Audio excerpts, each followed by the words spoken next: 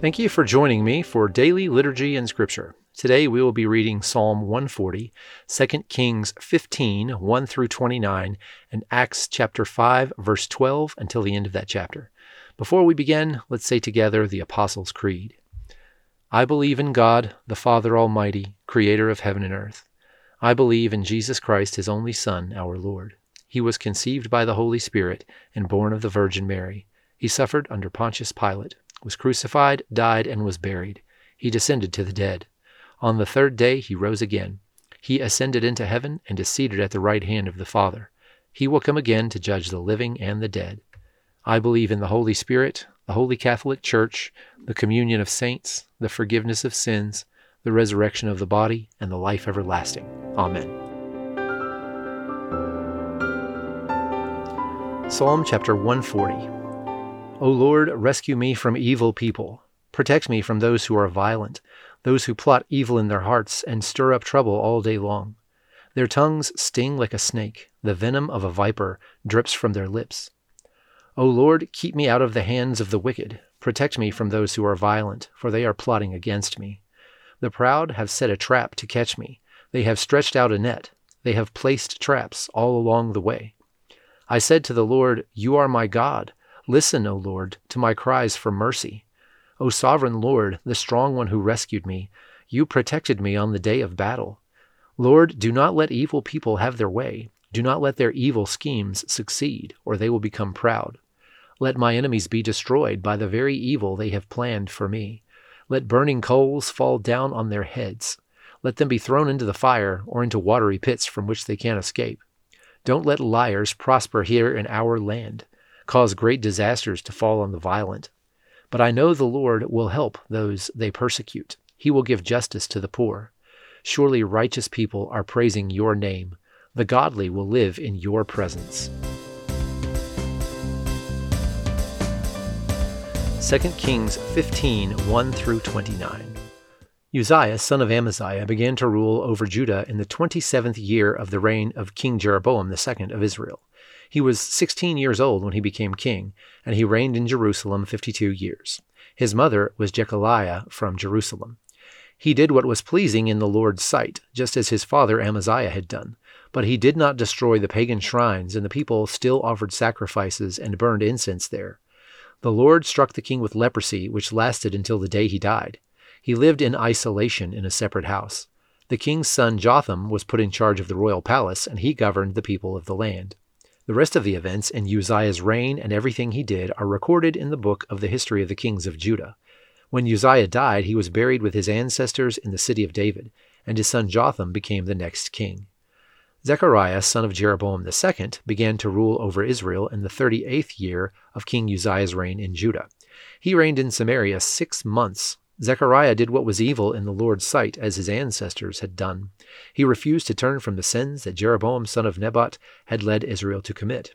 And then Shallum, son of Jabesh, conspired against Zechariah, assassinated him in public, and became the next king. The rest of the events in Zechariah's reign are recorded in the book of the history of the kings of Israel. So the Lord's message to Jehu came true. Your descendants will be kings in Israel down to the 4th generation. Shallum, son of Jabesh, began to rule over Israel in the 39th year of King Uzziah's reign in Judah. Shallum reigned in Samaria only 1 month. Then Menahem, son of Gadi, went to Samaria from Tirzah and assassinated him, and he became the next king. The rest of the events in Shallum's reign, including his conspiracy, are recorded in the book of the history of the kings of Israel. At that time Menahem destroyed the town of Tappuah and all the surrounding countryside as far as Tirzah because its citizens refused to surrender the town. He killed the entire population and ripped open the pregnant women.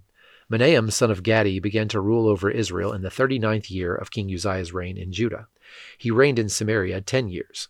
But Menahem did what was evil in the Lord's sight.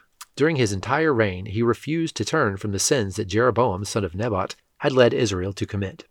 Then King Tiglath-Pileser of Assyria invaded the land, but Menahem paid him 37 tons of silver to gain his support in tightening his grip on royal power.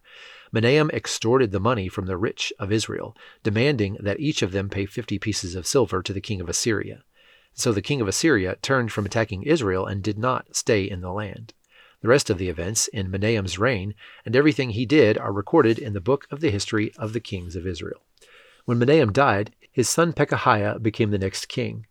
Pekahiah, son of Menahem, began to rule over Israel in the 50th year of King Uzziah's reign in Judah.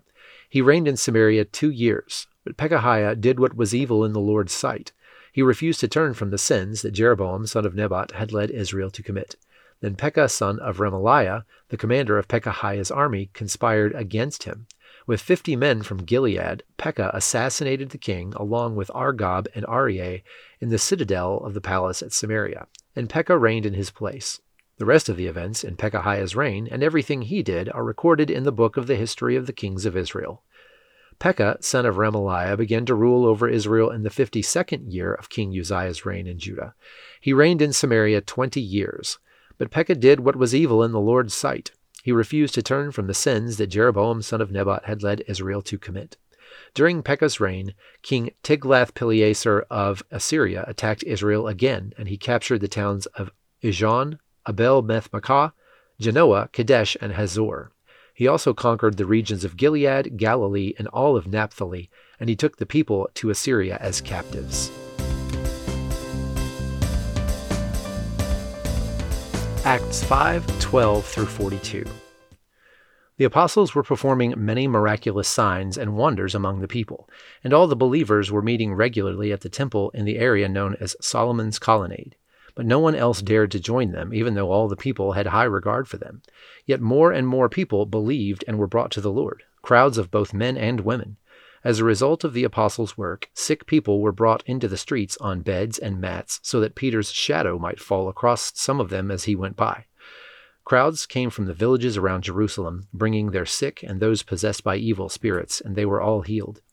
The high priest and his officials, who were Sadducees, were filled with jealousy. They arrested the apostles and put them in the public jail. But an angel of the Lord came at night, opened the gates of the jail, and brought them out. Then he told them, "Go to the temple and give the people this message of life." So at daybreak the apostles entered the temple, as they were told, and immediately began teaching. When the high priest and his officials arrived, they convened the high council, the full assembly of the elders of Israel. Then they sent for the apostles to be brought from the jail for trial.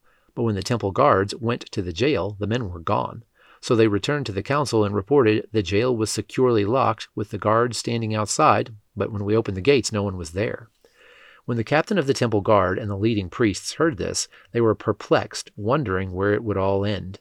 Then someone arrived with startling news. "The men you put in jail are standing in the temple teaching the people." The captain went in with his temple guards and arrested the apostles, but without violence, for they were afraid the people would stone them. Then they brought the apostles before the high council, where the high priest confronted them.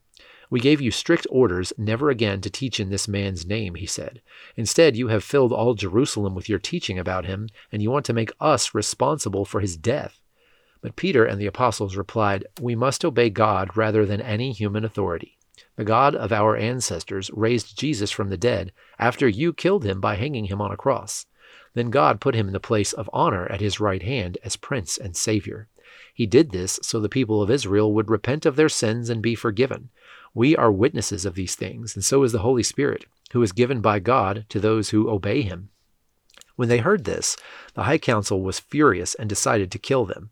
But one member, a Pharisee named Gamaliel, who was an expert in religious law and respected by all the people, stood up and ordered that the men be sent outside the council chamber for a while. Then he said to his colleagues, "Men of Israel, take care what you are planning to do to these men. Some time ago, there was that fellow Theudas, who pretended to be someone great. About 400 others joined him, but he was killed and all his followers went their various ways. The whole movement came to nothing. After him, at the time of the census, there was Judas of Galilee. He got people to follow him, but he was killed too, and all his followers were scattered. So my advice is, leave these men alone. Let them go. If they are planning and doing these things merely on their own, it will soon be overthrown. But if it is from God, you will not be able to overthrow them. You may even find yourselves fighting against God." The others accepted his advice. They called in the apostles and had them flogged, and then they ordered them never again to speak in the name of Jesus, and they let them go. The apostles left the high council rejoicing that God had counted them worthy to suffer disgrace for the name of Jesus. And every day in the temple and from house to house, they continued to teach and preach this message: Jesus is the Messiah.